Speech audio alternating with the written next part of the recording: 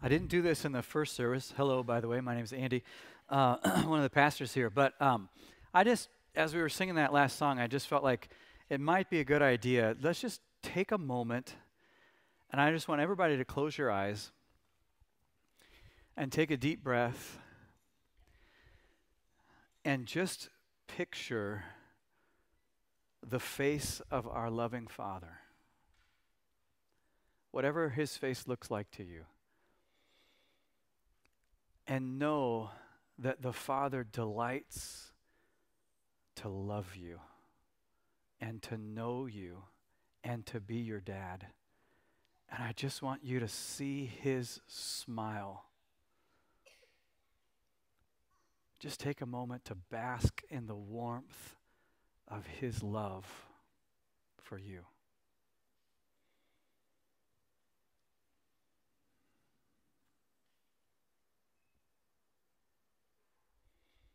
And it's all because of Christ. Lord, we thank you for your love. We thank you for being a good dad. And we love when you smile on us. Speak to us now through your word, we ask in Jesus' name. Amen.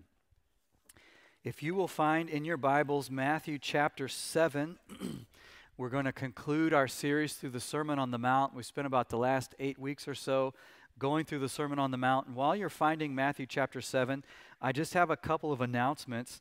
One is that we're entering into the summer season. It's here, there, everywhere. People are gone, in town, on vacation, all that stuff. We have a lot of opportunities this summer for you to stay connected. So I would encourage you to go to our website, lakeviewfree.org, and there's a little menu item called Connect. You can see what's coming up there. We have park meetups, which, play dates for the kids at local parks. We have Lake Ripley play dates where moms can take their kids to Lake Ripley, and they can swim, you can play on the beach and hang out with other moms. We have Bible studies that are going on this summer, men's studies, women's studies, and even if you didn't get in at the very beginning, I'm sure they don't care if you're a week or two late. That's totally fine. We have youth group events. We have all kinds of opportunities for you to connect with one another this summer. And so just go to our website, look at the calendar, look at what's coming up, and there are many opportunities to connect.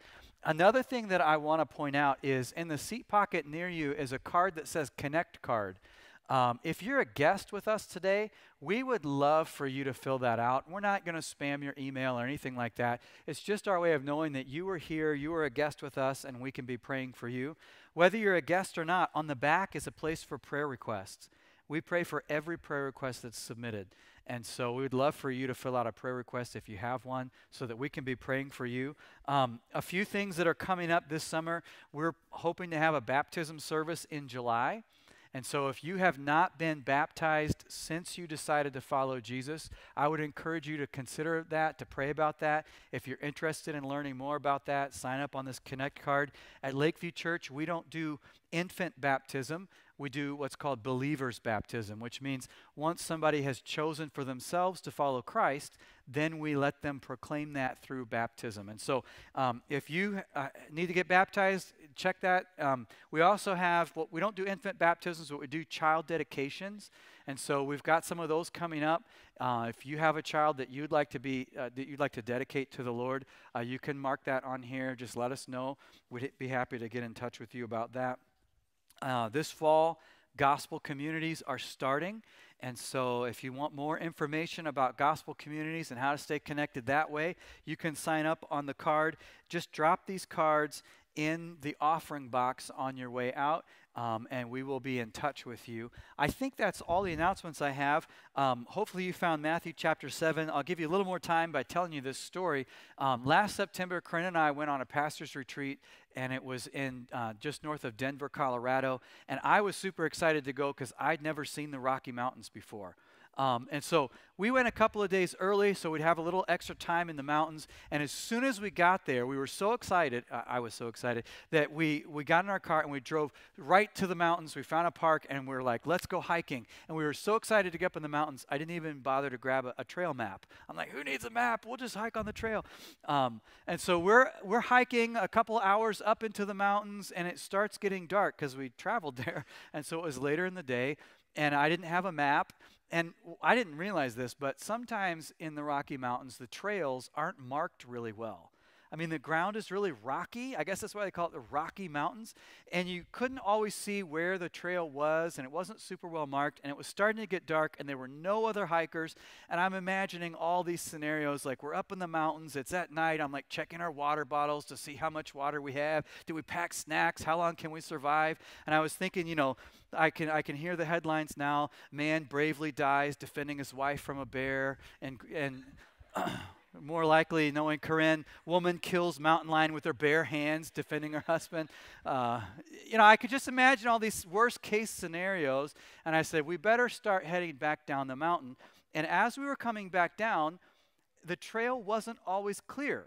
I wasn't always sure if we were on the trail or not, because it didn't always look like the trail. Now, thankfully it was. We got back. We didn't see any mountain lions or bears or anything like that. But the point is the same as the big idea for our passage today. Looks can be deceiving. So let's make sure we're on the kingdom way. We didn't always recognize that the trail was the trail. And Jesus has been teaching us in the Sermon on the Mount. He's been leading us on a hike up the mountain of God to the summit, which is our Father in heaven. The peak of human existence is to live in a loving relationship with God as our Father. Jesus has been leading us up this trail. But as he concludes the Sermon on the Mount, he shows us that things aren't always what they seem. So let's double check our map. Let's make sure we're on the right path. Let's make sure we're headed in the right direction, because looks can be deceiving. So let's make sure we're actually on the kingdom way. As we conclude this passage, Jesus gives us two kinds of paths, two kinds of prophets, and two kinds of foundations. Okay? And so let's just walk through the text. First of all, Jesus shows us that there are two kinds of paths. That comes from Matthew chapter 7, verse 13. He says, "Enter by the narrow gate, for the gate is wide, and the way is easy that leads to destruction. And those who enter by it are many. For the gate is narrow, and the way is hard that leads to life, and those who find it are few." Two kinds of paths, a narrow, hard path, or an easy, wide path. And when we read these verses, we make a couple of common misunderstandings. First of all, we assume that the word narrow means exclusive, right? Christianity is a narrow-minded, exclusive, judgmental religion. But that's not what the word narrow means. It doesn't mean exclusive, because for something to be exclusive, that means that someone has to be excluded. If no one is excluded, then it's not exclusive. And the reality is, anyone who comes to Jesus is welcome. Anyone and everyone who comes to Jesus to give their life to him, to enter by the narrow gate into the kingdom of heaven, every single person is welcome. No one is excluded who comes to Christ. So Christianity is not exclusive at all, because anybody, no matter how rich or poor they are, no matter how much education they have or they don't have, no matter what their skin color is, no matter what they've done in the past, no matter what struggles and challenges they currently have, no matter what's been done to them in the past, nobody who comes to Christ is excluded. And for something to be exclusive, people have to be excluded. But Christianity, Jesus welcomes everyone who would come and give their life to him. And he says all may enter by that narrow gate. So the word narrow doesn't mean exclusive. That's not what it means. Another misunderstanding we make in this passage is that we assume easy means loose living and hard means strict obedience of the rules. So the broad, easy way, that's living the party life, drinking, doing drugs, sleeping around, living it up, right? That's the easy, broad way, and lots of people are on that path to destruction. And the narrow, hard way, that's, I got to follow all the rules, and I got to be a really good person, and I can't have any fun, and Christians are boring, right? But that's not at all what Jesus is talking about. In fact, throughout the entire Sermon on the Mount, Jesus has been teaching us over and over and over again that there's a greater righteousness than keeping all the rules, right? It's not about keeping all the rules. Now, does God care what we do? Absolutely, he does. But he cares a lot more about who we are, because when our hearts are changed, our actions also change. So Jesus isn't teaching here that you have to be a boring rule follower in order to climb to the summit. That's not what he's talking about. In fact, if we're really honest with ourselves, it's a whole lot easier for me to change my behavior or modify my behavior than it is for me to change my heart. The broad, easy way is just, hey, why don't you do a few religious things, make yourself look like a Christian, try hard not to cuss in front of your Christian friends, and everybody will think you're good, and then you'll make it. That's the broad, easy way. The hard way, the narrow way, is to be changed in your heart. It's heart transformation. And heart transformation is hard because heart transformation requires living a life that is surrendered to Christ. Now, I don't know about you, but I don't like the idea of being surrendered to Christ, of surrendering my life, transferring my ownership. I no longer have a right to my own life. My life now belongs to Jesus. Whatever he says, I do. Whatever he commands, his wish is my command, right? So that's the harder path. That's the more difficult. It's a whole lot easier to say, I'll go to church 1.7 times a month, throw some money in the offering box, volunteer on occasion, sign up on that Connect card, look really good. That's the easy, broad path. But Jesus says that's not the path to the summit. That's not the path to intimacy with the Father. The hard path is a life that is surrendered to Christ. Which path are you on? Because the path makes all the difference. One of my favorite poems has always been The Road Not Taken by Robert Frost. It reads this: 2 roads diverged in a yellow wood, and sorry I could not travel both, and be one traveler, long I stood. And I looked down one as far as I could, to where it bent in the undergrowth. Then took the other just as fair, and having perhaps the better claim, because it was grassy and wanted wear, though as far as the passing there had worn them really about the same. And both that morning equally lay, in leaves no step had trodden black. Oh, I kept the first for another day, yet knowing how way leads on to way, I doubted if I should ever come back. I shall be telling this with a sigh, somewhere ages and ages hence, 2 roads diverged in a wood, and I took the one less traveled by, and that has made all the difference. Most people don't take the path of heart transformation. Most people say, I will be a good Christian on the outside, but I'm still going to live for myself on the inside. I'm still going to be self-centered. I'm still going to be selfish. I'm still going to retain ownership of my life. My heart might be filled with anger and hatred and lust and all these things, but on the outside I look really good. That's the path most people take.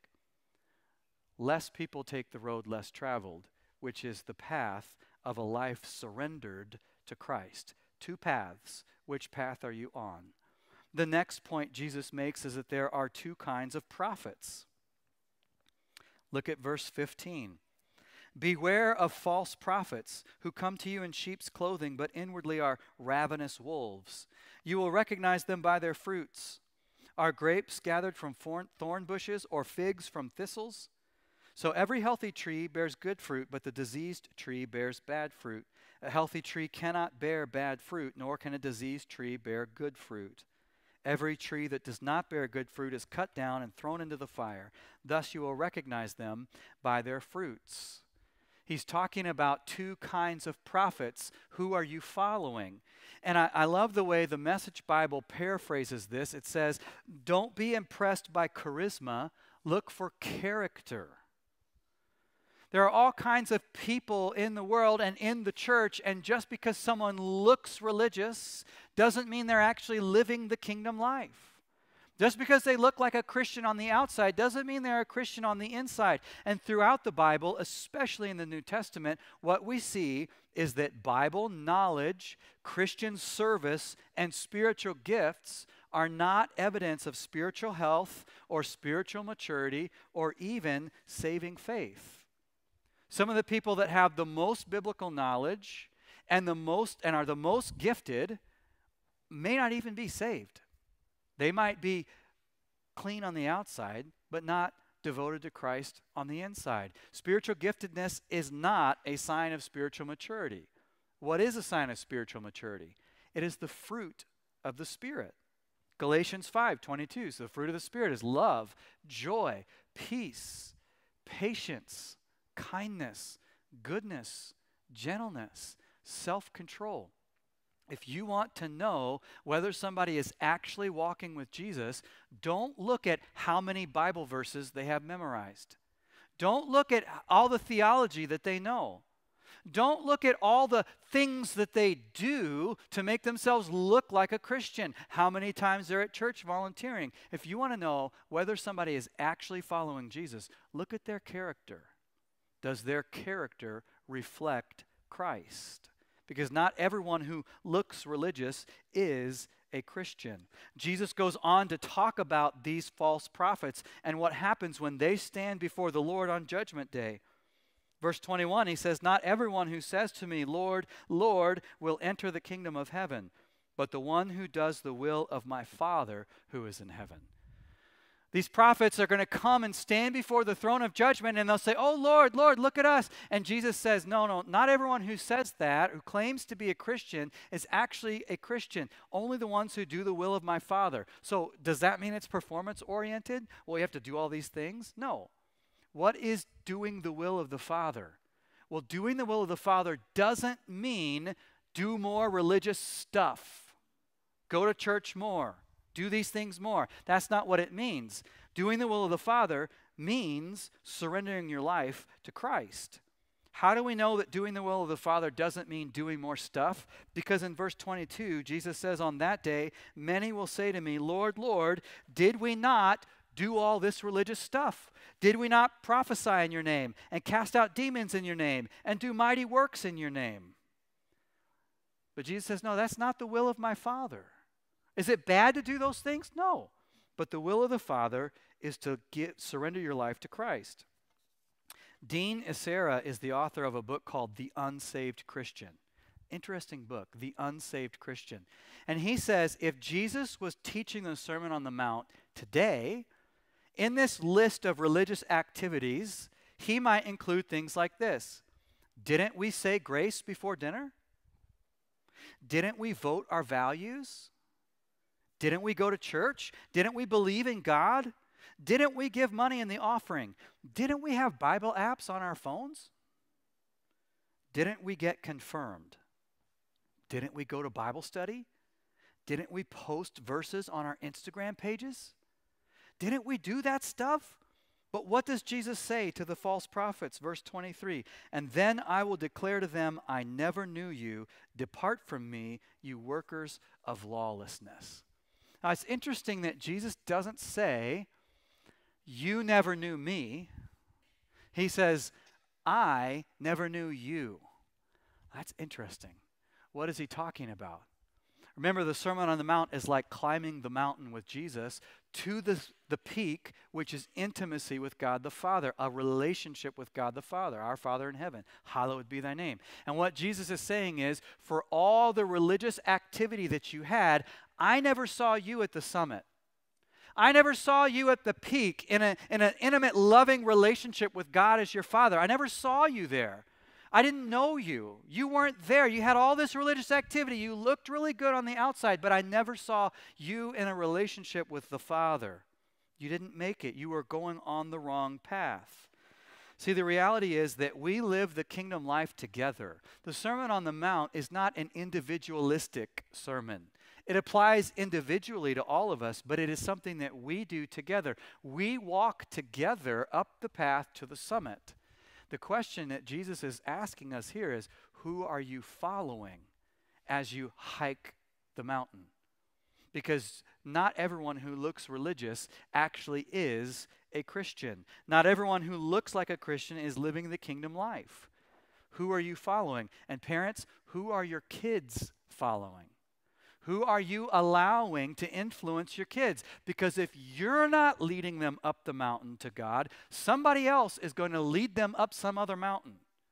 I have a lot of parents that have told me things like this. Oh, I don't want to force my faith onto my children. I just want them to decide for themselves. Listen, that's a lie straight from the pit of hell from someone else who wants to lead them on a different mountain. He doesn't want you to lead them up the mountain of Christ because he wants to lead them up a different mountain. So it's, oh, why don't you just let them decide for themselves? Meanwhile, I'm going to fill their minds with all kinds of garbage and lies because you're not speaking truth, right? So parents, we can't abdicate our responsibility to be the guides for our kids and lead them up the mountain. Who are we following? Who are our kids following? There are two kinds of prophets in the world. And if you look at somebody's life, you can say, is that person like somebody I want to become? Right? If I want to be a better husband, I don't need to look at men in their 40s who've been married 15 or 16 years, like me. I need to look at men like Tom Glass, who just celebrated his 50th wedding anniversary. I need to say, what is he doing? Because I want to be a husband like him, right? That's what we need to do. So two kinds of paths. Which path are you on? Two kinds of prophets. Who are you following? And the last thing that Jesus says is there are two kinds of foundations. Two kinds of foundations. Verse 24, he says, everyone then who hears these words of mine and does them will be like a wise man who built his house on the rock. And the rain fell, and the floods came, and the winds blew and beat on that house, but it did not fall, because it had been founded on the rock. And everyone who hears these words of mine and does not do them will be like a foolish man who built his house on the sand. And the rain fell, and the floods came, and the wind blew and beat against that house, and it fell, and great was the fall of it. I'm not even going to explain this. I'm just going to read it in the Message paraphrase because the Message Bible is so convicting in the way they translate this. Here's what the Message says. Jesus is teaching this. These words I speak to you are not incidental additions to your life, homeowner improvements to your standard of living. Now, I'm going to go back and read that sentence again because that's probably the most convicting sentence I will say all morning, and I didn't even write it. These words I speak to you are not incidental additions to your life, homeowner improvements to your standard of living. They are foundational words, words to build a life on. If you work these words into your life, you are like a smart carpenter who built his house on solid rock. Rain poured down, the river flooded, a tornado hit, but nothing moved that house. It was fixed to the rock. But if you just use my words in Bible studies and don't work them into your life, you are like a stupid carpenter who built his house on the sandy beach. When a storm rolled in and the waves came up, it collapsed like a house of cards. A lot of people add on to their houses if they live there long enough. Right? I'm adding on a room in our basement to make room for our growing family, right? So a lot of people add on, and when somebody builds a house or adds on to a house or gets a new house or a new place and they move in, a lot of times they organize their house by what they're going to use each room for.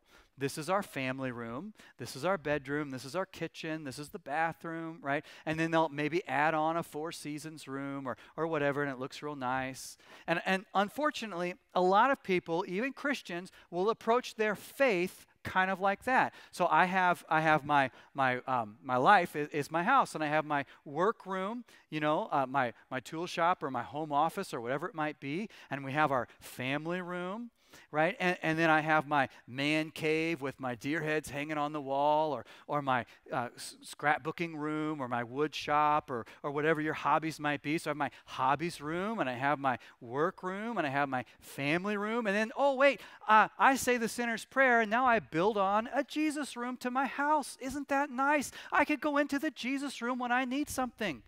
And then I could go back into the rest of my life and shut the door on Jesus, right? And so, I need a promotion at work because next summer I want to take my family on a big vacation. I could use a little extra money. Go into the Jesus room. Hey, Jesus, can you help me get that promotion? Then I go back out and close the door and go live the rest of my life.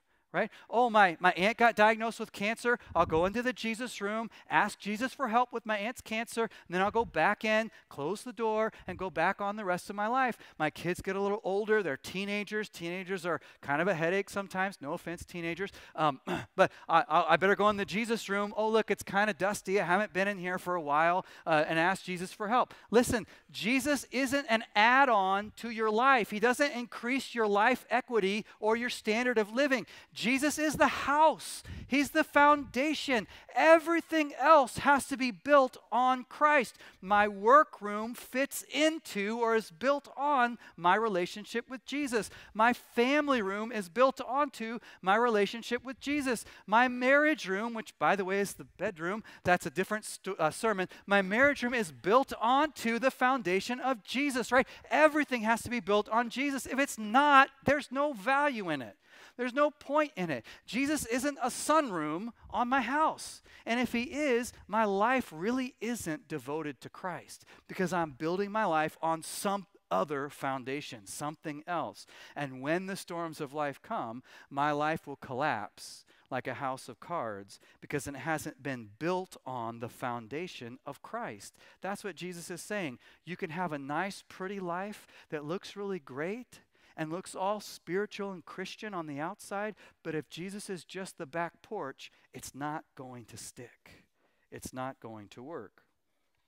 Now, 2 paths, which path are you on? 2 prophets, who are you following? 2 foundations, on what are you building your life? And then you might say, how do we know?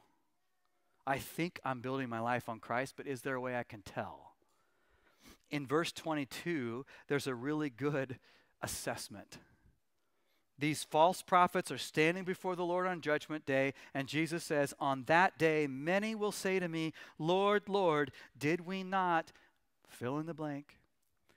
Dean Acera, in his book, The Unsaved Christian, says, notice that these false prophets said, didn't we, when they should have said, didn't he? Didn't we do all this religious stuff instead of, didn't Jesus change our lives? All right, so I want you to just pause for a minute. Imagine that today is Judgment Day, and you're standing before the throne of judgment, and God says, why should you enter into the kingdom of heaven? What is your initial answer? If your initial answer is, didn't I say the sinner's prayer? Didn't I go to church? Didn't I take my kids to Sunday school? Didn't I go to youth group? Didn't I go on a mission trip? Didn't I put money in the offering box? Didn't I take the membership class? Didn't I go to a Bible study? Didn't I teach a Bible study? Didn't I do these things? If that's your answer, all those things are great things. But if you're trusting in those things, then you've missed the point. If your answer is, didn't Jesus die on the cross for me? Didn't Jesus take my place because I'm a sinner? And didn't his blood wash me clean of all my sin? Didn't Jesus take my sin and give me his righteousness in exchange, credited to my account? Didn't Jesus put his Holy Spirit in me and transform my heart? Didn't Jesus do that stuff for me? If that's your answer, then you're on the right track, even if it doesn't feel like it. Didn't we or didn't he? If we're trusting in all the religious things that we've done, we're not really aiming at the right mark. There are 2 paths. Which path are you walking? 2 prophets, who are you following? And 2 foundations. On what are you building your life? On your own resume or on his? Let me pray. Heavenly Father, we thank you for sending your Son to do what we could not do. To live the perfect life that none of us could live, and to die the death that we all deserve to die, to be the substitute for us to take our sin and give us his righteousness in exchange, to take our death and give us his life, to take our place in the grave so that we could have his place in your house. Lord, we thank you for sending Jesus Christ to do all of that for us, and then for putting your Holy Spirit in us when we surrender our lives to you. And my hope and prayer this morning, Lord, is that every person in this room would surrender their heart to you, would relinquish ownership of their life and give it to you so that you can give it back for eternity. Lord, I don't know if there are people in this room this morning who maybe have played the Christian game for years, or maybe they haven't, but people that haven't chosen to surrender and to transfer ownership of their life over to you. But if there are people like that here today, I pray that your Holy Spirit would convict them, would draw them, that your love would overflow and attract them to your heart. That they would simply confess, no, I've still been owning my own life instead of giving it to you. That they would surrender their life to you and receive you as their Lord and Savior and be filled with your Holy Spirit. And if the rest of us who have made that decision, God, sometimes I confess that my eyes get off the path. And I start leaning on my own accomplishments instead of yours. And I know there are other people that do the same. So Lord, would you convict us? Would you just show us gently through the love of the Holy Spirit where our eyes are off the path, where our feet have wandered, so that we can come back to you and build our lives wholly on you. Lord Jesus, be the foundation, the solid rock on which we stand. We ask all these things in your precious and holy name.